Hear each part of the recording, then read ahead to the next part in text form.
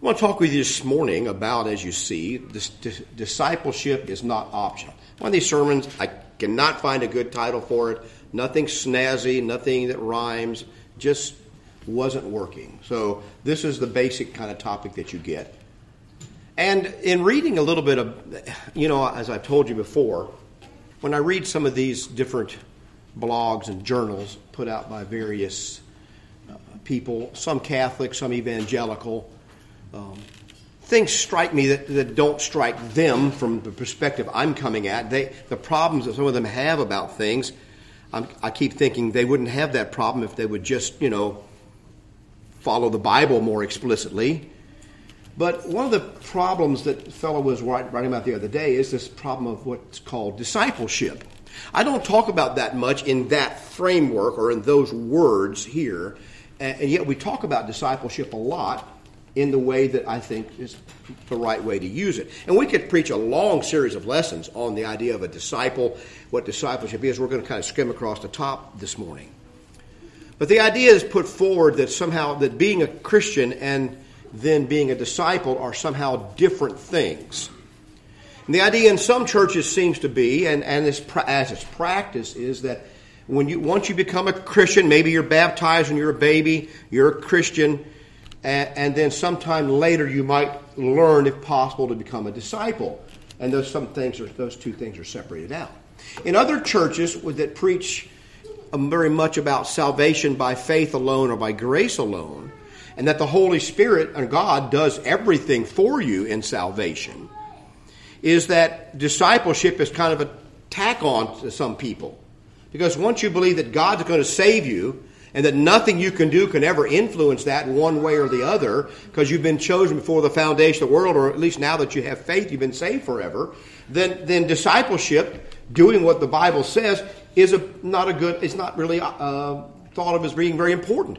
And especially when you do so much preaching that any kind of obedience is legalism, that when I try to obey God and do what He says in the Bible, keep His commandments, if you love me, as Jesus says, they view that as a negative thing, because keeping commandments is always in their mind equated with legalism. So discipleship can sometimes take a back seat.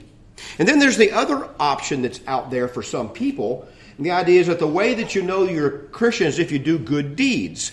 And so people that really have no connection to the Lord's church or in any fashion whatsoever, as long as they go to the soup kitchen a couple times a month or donate something goodwill every once in a while, then they're a disciple of Christ, because Christ did good works, and so I do good works. So now I'm a disciple, I'm a Christian.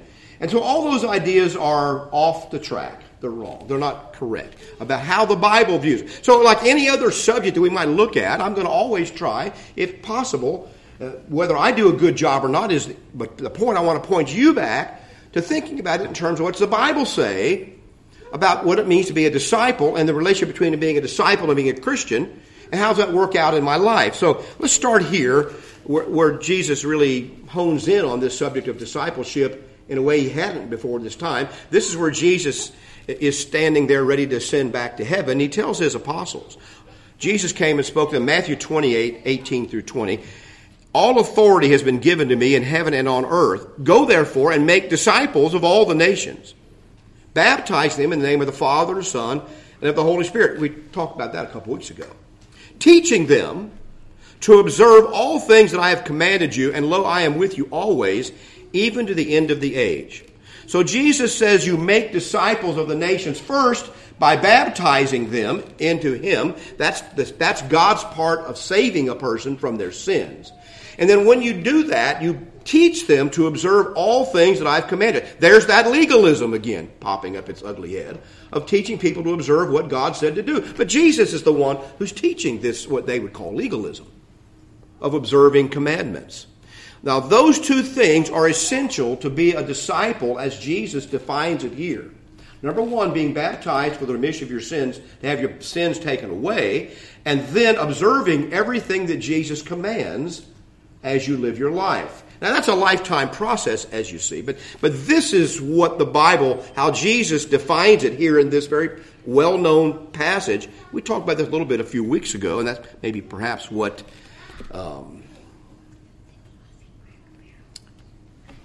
I think that I have a big problem here. I think that I don't have the right slide. Sure. Let's just hope that I do. Because pay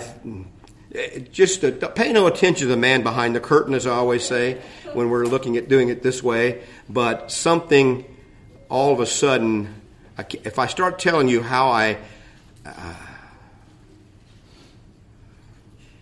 if I start telling you how I make the sausage, it's not very pretty. And, Yeah, it ain't as pretty as it seems yet. Okay. Whew. I think I just need to delete a slide. There you go. All right. Feel better. I thought what I had done is copied the one slideshow. I don't start over from scratch and delete everything I don't want and make the best of them new. And I thought I had lost all that and went back to my other slideshow from a few weeks ago. And anyway, I can still preach. Don't lose heart, but scare me for a minute. The word disciple or disciples is used 269 times. I have to tell you, I didn't count these.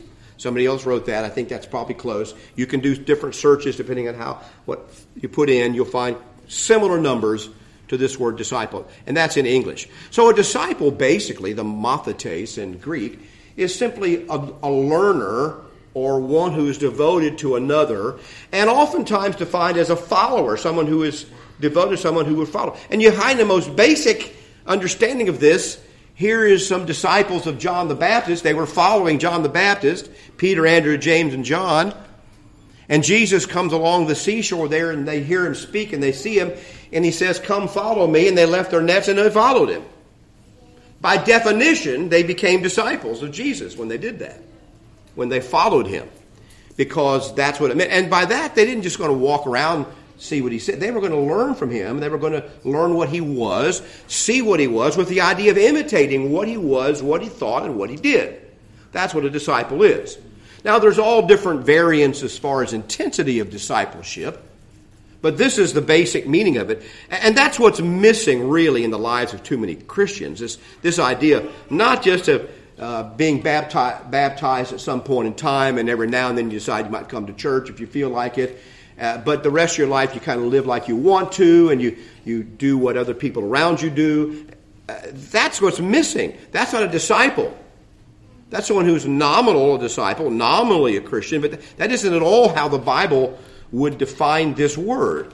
And the problem is so many people are baptized to bring about some immediate relief of or feelings that they want at that time.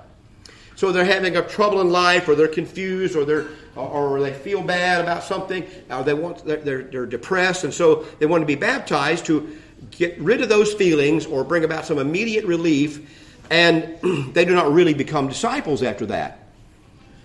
I don't know what percentage this is, but it's sometimes over a period of time it can become rather significant, the number of people that approach baptism and becoming a Christian that way. This will never suit the Lord. This is the kind of person, he says, you put your hand to the plow, we'll see in a moment, and turn back. But unfortunately, it's what a lot of people have of Christianity, because Christianity has become a kind of a 12-step program for some people, or it's a psychological rearrangement, and so they want to get some relief for a moment. So like they go to the doctor and they get a prescription for Valium, they feel better for a while, they come to a church, hear something, or they want to become a Christian, reads a few things, and then they go on living their life and thinking the way they always thought. That's a symptom of our age. I'm not saying, and I don't believe that this church is particularly infected with that, but it's certainly possible that can become the way of living. And I grew up, I was a child in the 50s and 60s. That sounds ancient, doesn't it? To me, that sounds like, normal life. When I talk about the turn of the century, I'm talking about the 1900s, And you people think about the turn of the century as 2001. I'm just out of touch on that deal. I'm thinking about the other century back there. People that I knew and grew up with were born in the 1800s. So, it's a big gap there, But in any event, it was a problem back there in that church of people. Well, the term that often people would use back then was Sunday morning only Christians or Sunday morning Christians. They showed up at a custom or afraid of people's criticism on Sunday morning, long enough to take the Lord's Supper, and then they disappeared. And we had people, they would try to arrange this Lord's Supper in the service to keep them there for the sermon. Because you had people that would only show up for the 10 minutes to take the supper, and they would leave. So if you put it at the end of the service, it was thought, well, maybe they'll come early, and they'll stay to hear the sermon. But at the beginning of the service, they would take the supper, and they would go. Anybody know, this is what. Now, those people are no different than modern people who just don't have time for the Lord at all, and they live their life the way they want to, and they read a blog or two and consider themselves a Christian. It isn't any different. It's just the way society, has allowed them to behave. And so people, you can't trick people like that. Moving the Lord's Supper in the service doesn't fool them. They know how much time they want to give, and they're going to give that much time. It's a pre-decision they've made. Most attendance, by the way, is just a pre-decision that you make, that I'm going to be at this service or those services, or I'm not, and you pre-decide that. It isn't about the teaching. It isn't about the preaching oftentimes. It's just, not even altogether, how long it is sometimes. It's a pre-decision that most people make. And once they make a pre-decision, I'm going to be there at 11 o'clock on Sunday morning and leave as soon as I possibly can, then that's the way it's going to be. It's a shame. But that's unfortunately human nature. But this disconnect can happen in any generation, where the ones who are teaching them to observe all things as I have commanded you, whoever those people may be in a church, are not really doing a very good job of that. And we may fail at that at times here, to teach people what their duty is. But then sometimes I can tell you that teaching certain things and people actually doing it are two different stories. I had an uncle, my favorite uncle, Uncle Spike. Everybody should have an Uncle Spike, But Uncle Spike, he didn't have any children. He had my Aunt Edna, his wife's name. Well, if your name is Spike, you've got to have a wife named Edna. This is kind of the way the world works. And so Aunt Edna, and they didn't have any children. Weren't blessed by that. And so, but he was pretty much an expert on child rearing, apparently. I remember when my kids were teenagers, and they were doing this and that and the other, and not any bad stuff. He'd say, "Don't you teach those children to do such and such?" Uncle Spike, it never occurred to me I should teach them, to come home when they're supposed to. I never thought of that at all. I never thought that I should teach them to pick up their stuff on the floor. I'm glad you pointed that out, because it never would occur to me to tell them that. Of course, I told them 100 times. Telling them to do something and them actually doing it, doesn't every parent realize what a big disconnect that is a whole lot of the time? Of course it is. But on the other hand, there are parents who don't teach their children anything like that.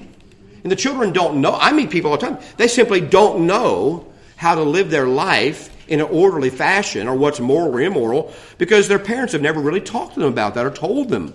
No one's given them instructions. Or at least they haven't understood them at all.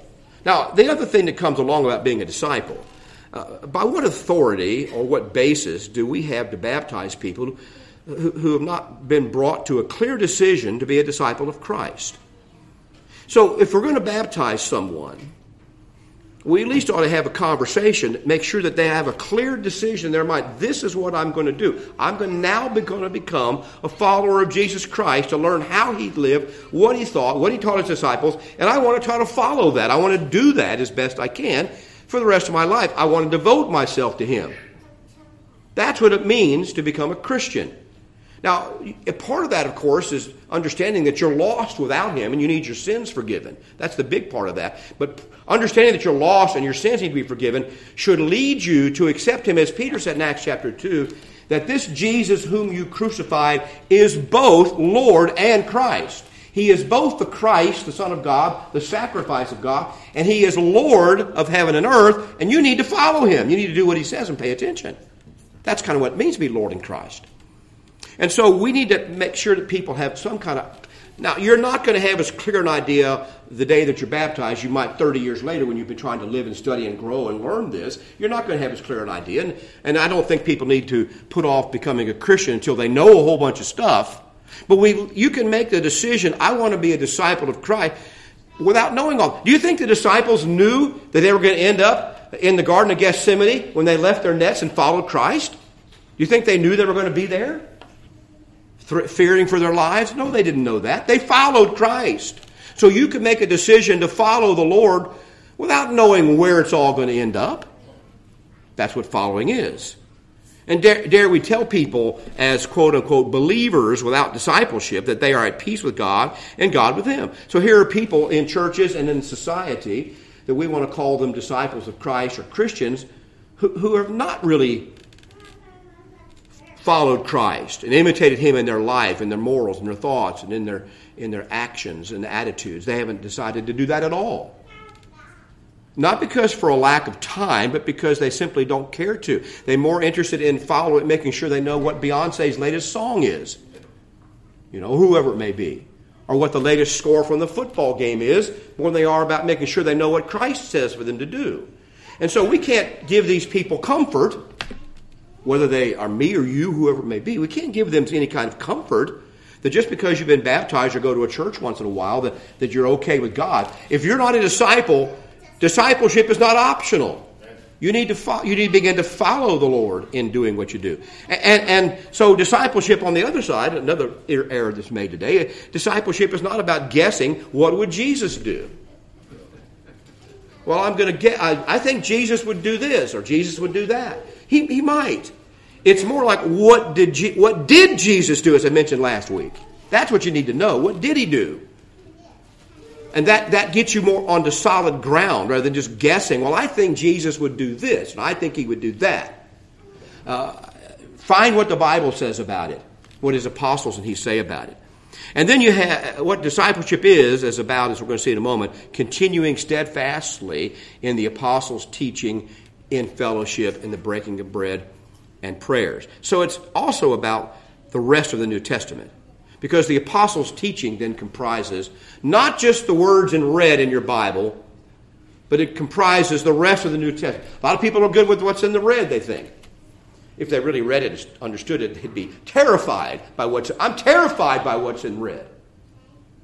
Because it's so challenging to me as a human being and as a person like I am to think about what Jesus is really saying that is required of me. As I begin to understand, I'm terrified of what it says. But people think, well, I'll just do the words in red. I'll leave all the other church stuff, the apostle stuff, to somebody else. I don't need that. I'm spiritual but not religious. And by religion, they mean actually doing something tangible about their thoughts, actions, and morals. That's what they mean by. So I'm spiritual. I feel spiritual connected to God, but I'm going to do what I want. I'm not going to bring my life into conformity to the gospel of Christ and down to my actions and thoughts and words. And so this is what is so often the mistake. Jesus said, He told the apostles He had more to say to them. This is a common mistake about following Jesus. I want to be a disciple of Jesus. But I don't want to be a disciple of the apostles or anything like that. That's an error. It's a tragic error. When the judgment day comes, it's going to be a tragic error for you if you're not focused not only on what Jesus said, but on what He's left to His apostles. And I'll show you why. That's not just my opinion. I'll show you what Jesus said. I still have many things He said to them just before He was crucified. I have many things to say to you, they speaking to the 12, but you cannot bear them now. You can't understand them or bear them at this moment, but I'm going to say them to you when the time is right.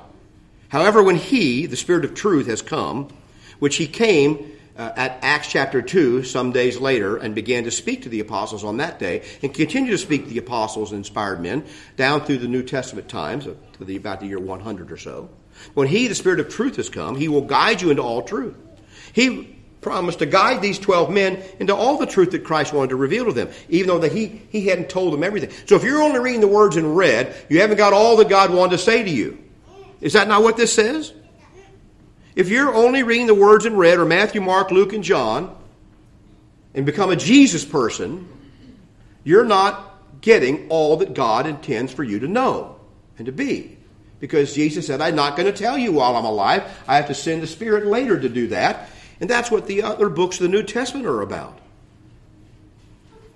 He will not speak on His own authority, but whatever He hears, He will speak, and He will tell you the things to come. And that's why He says a little bit earlier that He told them earlier when He sent them out to do miracles, and they came back and they told Him the reports of people being rejected in some of these cities, Chorazin and Bethsaida and other places. He said, "He who hears you apostles, hears me. But he who rejects you rejects me. He who rejects me rejects Him who sent me." So, Do you think it's important to follow not only what Jesus said in his own lifetime while he was here, but also what the apostles said to do to become a disciple of Christ? It's pretty clear from just those two passages, much less others, that Christ intends for you to follow his apostles. And he says if you reject them, like so many Christian scholars and so forth, we don't believe Apostle Paul was a misogynist and he was this and anti-gay and all that. We've got to leave Paul out. Peter was just an ignorant fisherman. He was only good for a few years. When you begin to slander the apostles of God, you're walking on very, very dangerous ground. Because Jesus told you, if you reject them, you reject me.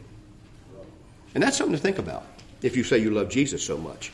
Now, becoming a disciple of Christ, of Jesus, changed these people in the first century who heard what he said and who did what he said. Notice here people who had come to believe in him. Maybe his disciples believed in him before this time, or at least after his resurrection. But then in Acts chapter 2, the gospel was preached to a group of people that many of them had been guilty of crying out to him to be crucified.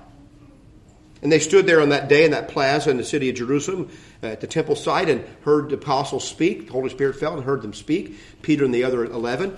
And it says, then they, in verse 4, Peter told them there, you need to repent of your sins and be baptized for the remission of your sins, because he's now Lord in Christ, this Jesus whom you crucified.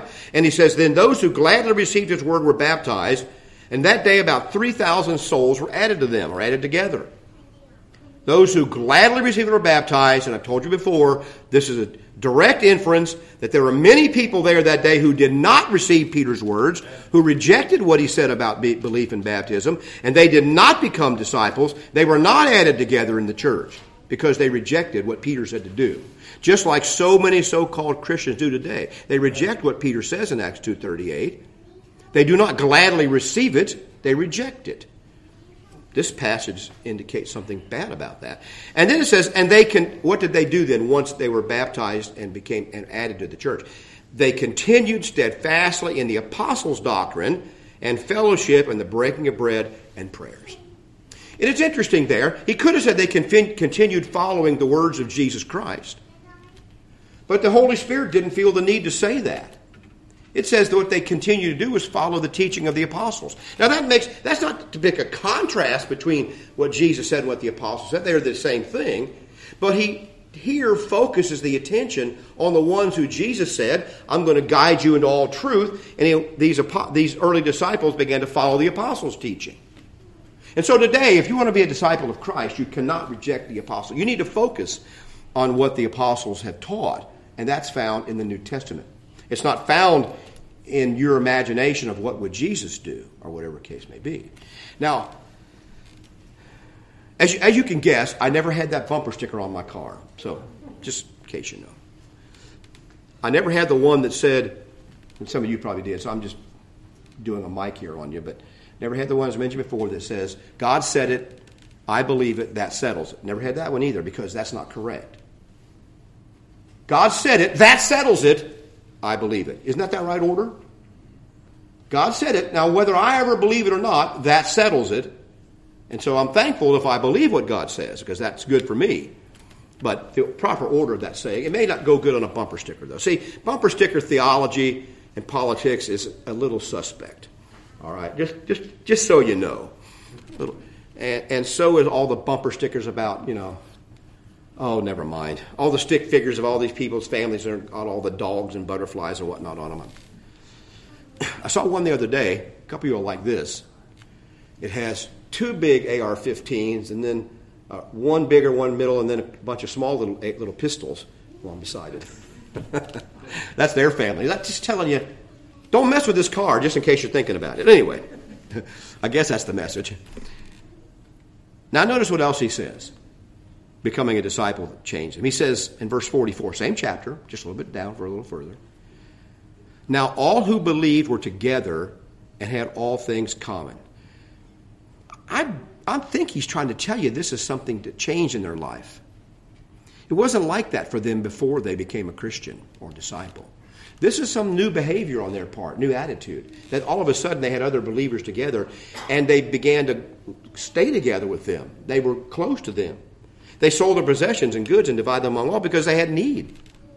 And so they shared with one another what they had so they could survive.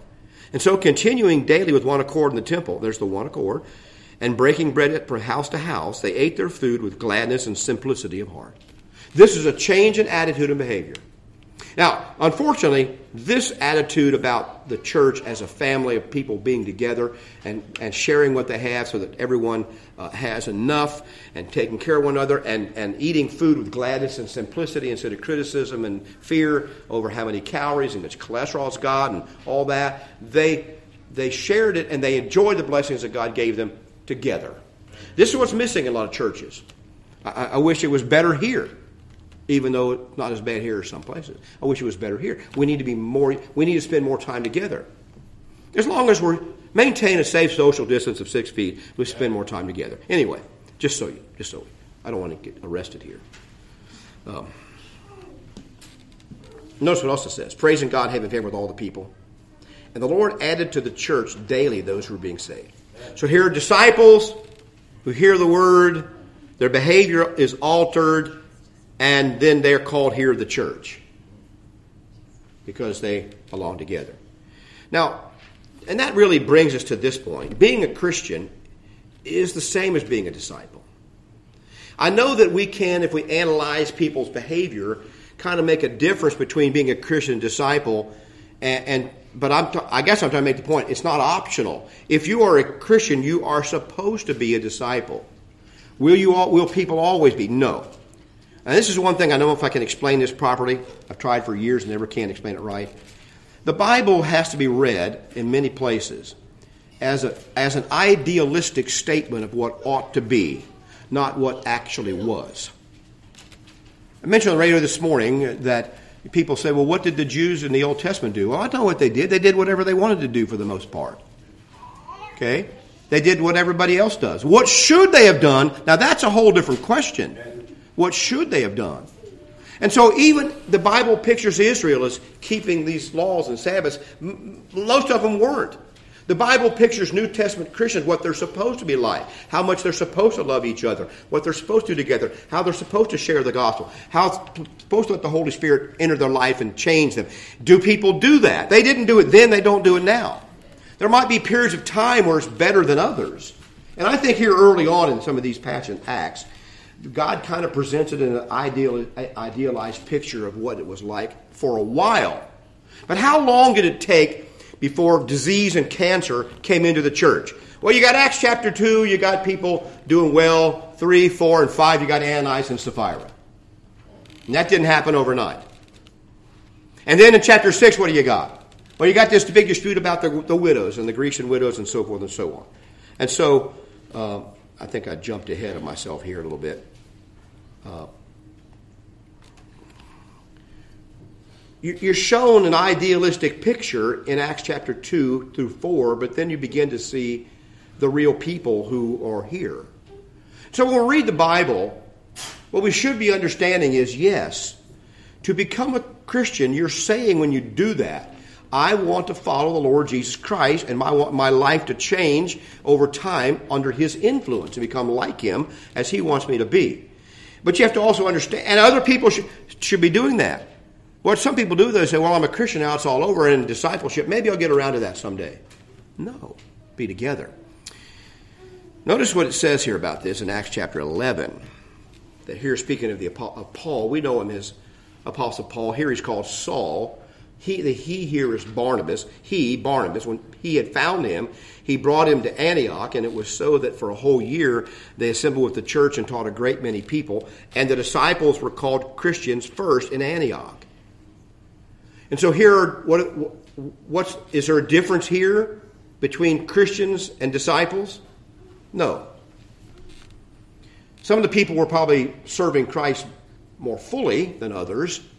But if you're going to call yourself a Christian, you've also got to be a disciple. And if you're a disciple, you can't be a disciple unless you actually are a Christian. Okay. Doing good deeds won't get it done.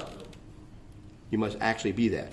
So there's a danger in this of believing that God does everything. That's one of the dangers. That's one reason we get this disconnect in churches and in Christian thinking, in denominations in particular, and perhaps among some Christians.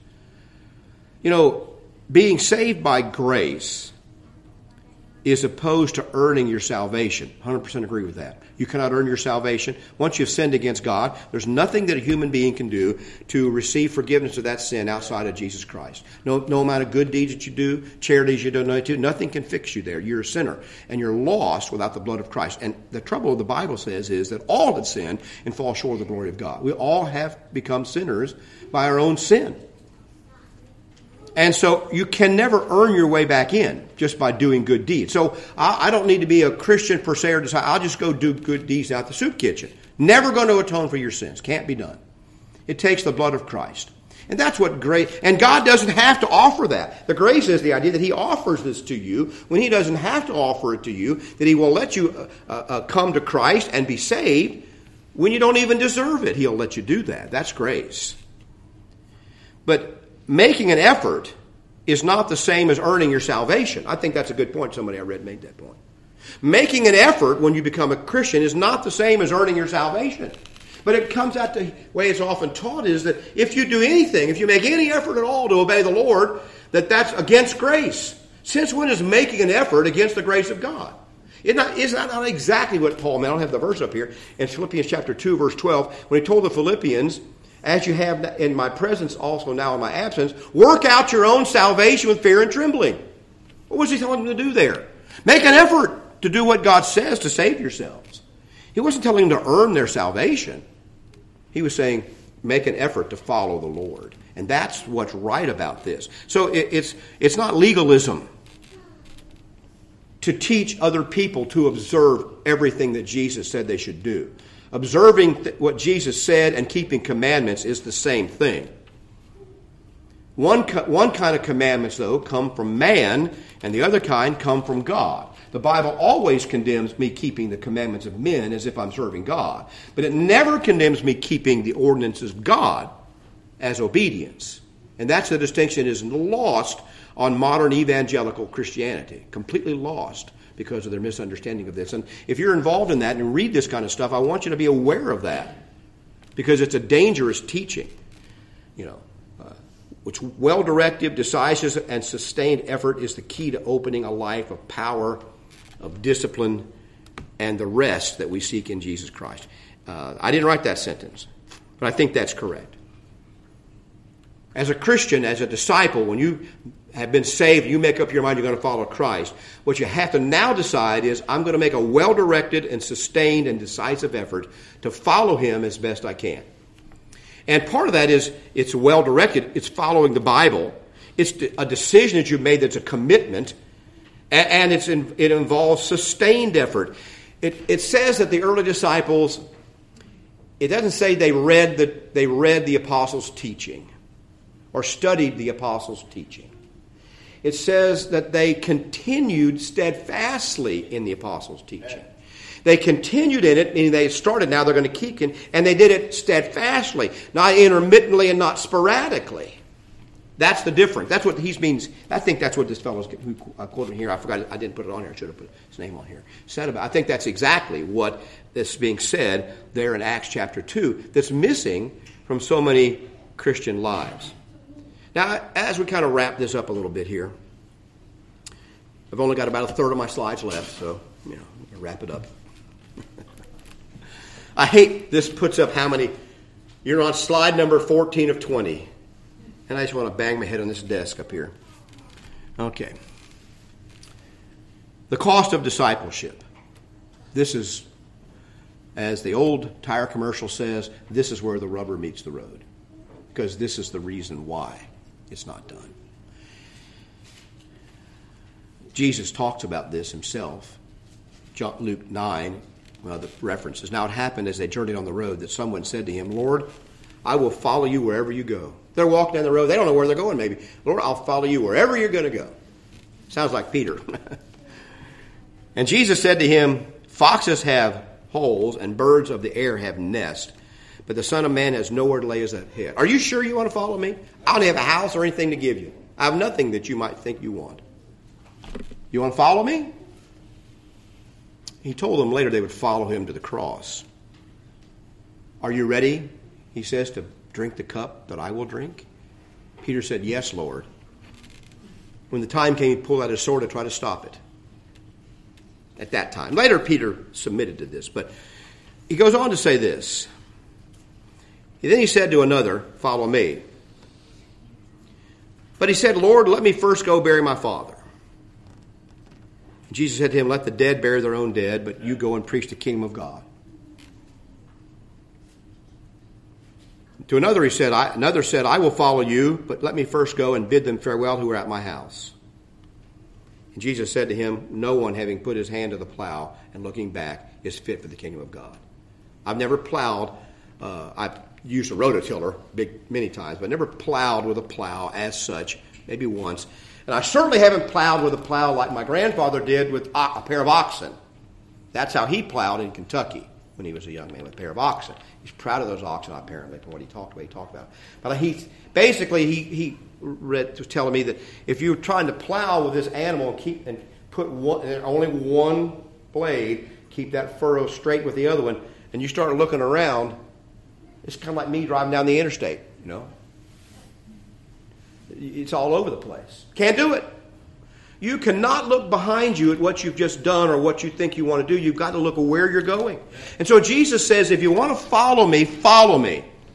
If you're going to keep looking back, then you're not fit for God's kingdom. And I think he may mean here looking back into the world and wishing it could be like that and thinking about the things you used to have and all the fun your friends are having and what they've got that you don't have and all those kind of things. You're looking back.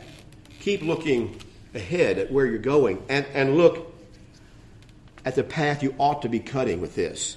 And then he says, if anyone comes to me and does not hate his own mother and father, wife and children, brothers and sisters, yes, in his own life, he cannot be my disciple. And the operative word there is cannot be my disciple. Because my discipleship, following me, demands that you love me first and above all things. He doesn't mean here hate and despise and mistreat these people. It means love less than them, I think, possibly. And it means put them second. Now, that's a hard thing for people to do. And I know that's challenging.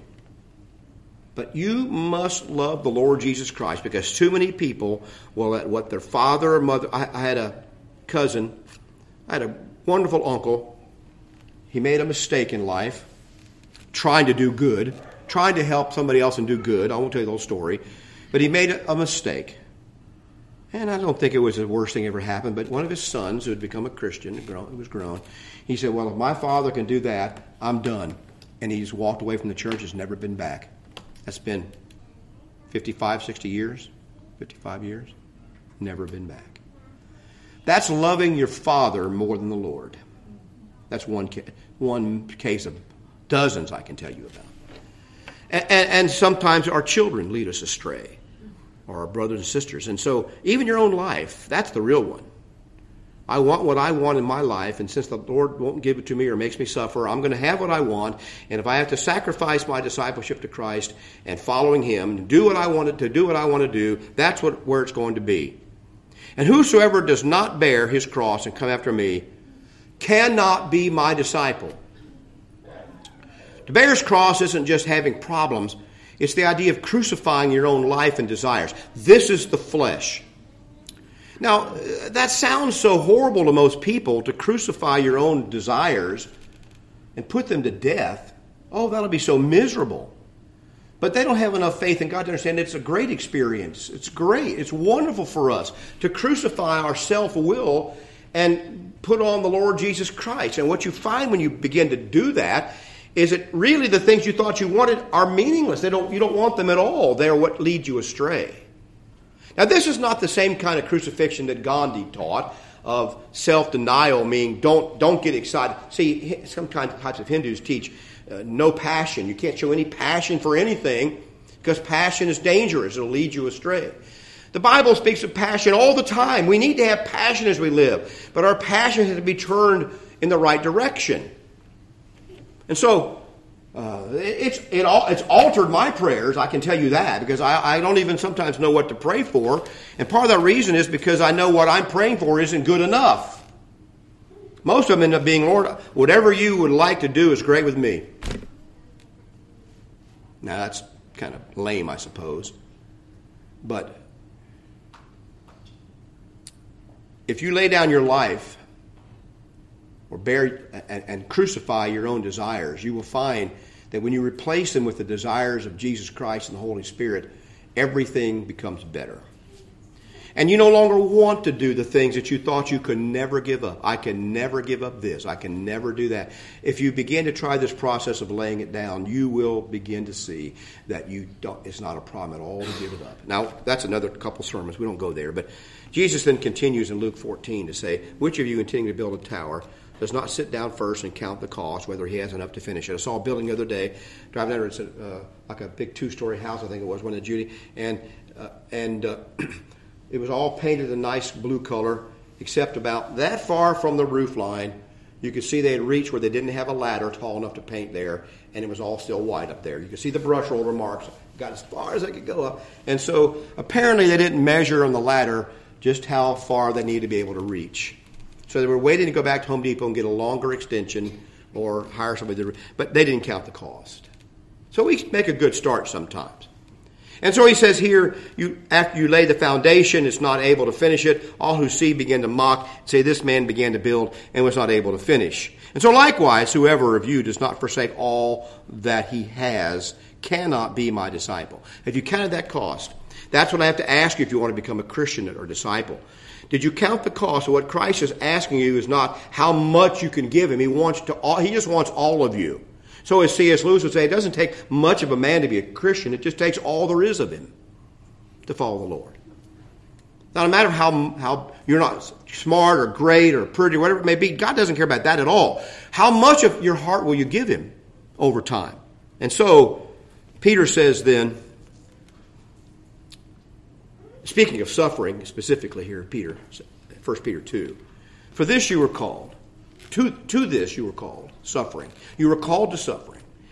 Because Christ also suffered for us, leaving us an example that you should follow his steps. Basically, he left marks. Example is the word for marks. He left footprints and marks in the ground, how you're supposed to walk. And you need to follow his steps. You need to put your heel into his heel print and follow his steps.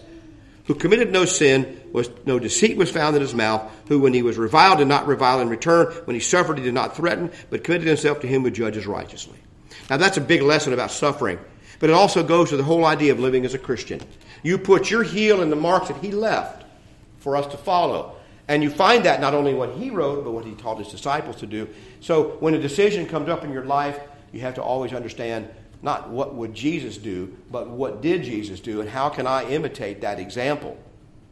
And how can my words and my speech and my actions and my thoughts reflect what Jesus said for me to do as a Christian? We won't always succeed in that. You're going to fail and realize your efforts are pretty poor sometimes. But you must continue steadfastly in this and never give up. Otherwise, Jesus says, you can't be my disciple. You may pretend to be. People may call you that, but you really can't be. Those were sobering words for us to consider. And I thank you for listening today. Our time is well gone. And I appreciate your attention to these things. But this call of discipleship is the main thing that we ought to have in our minds, those of us who are Christians, all the time. Not something optional. As we close our service, or this part of the service, we're going to sing number 772, Why Do You Wait, Dear Brother? And it's an opportunity for you to come to the Lord if you're not a Christian. Be baptized in his name and begin to follow him on that pathway, marking his steps, learning as you go along, submitting your life at every turn. And we'll do that today and baptize you into Christ if that's your desire. You come to the front, you confess his name as the Lord and Savior, and you can be a Christian. Or this morning, if you failed this task of being his disciple, come and let your brothers and sisters pray with you, help you, encourage you along the way. Get back on the right track. Pick up your cross and begin to follow him again. So if we can help you today, you let that be known right now as we stand and sing.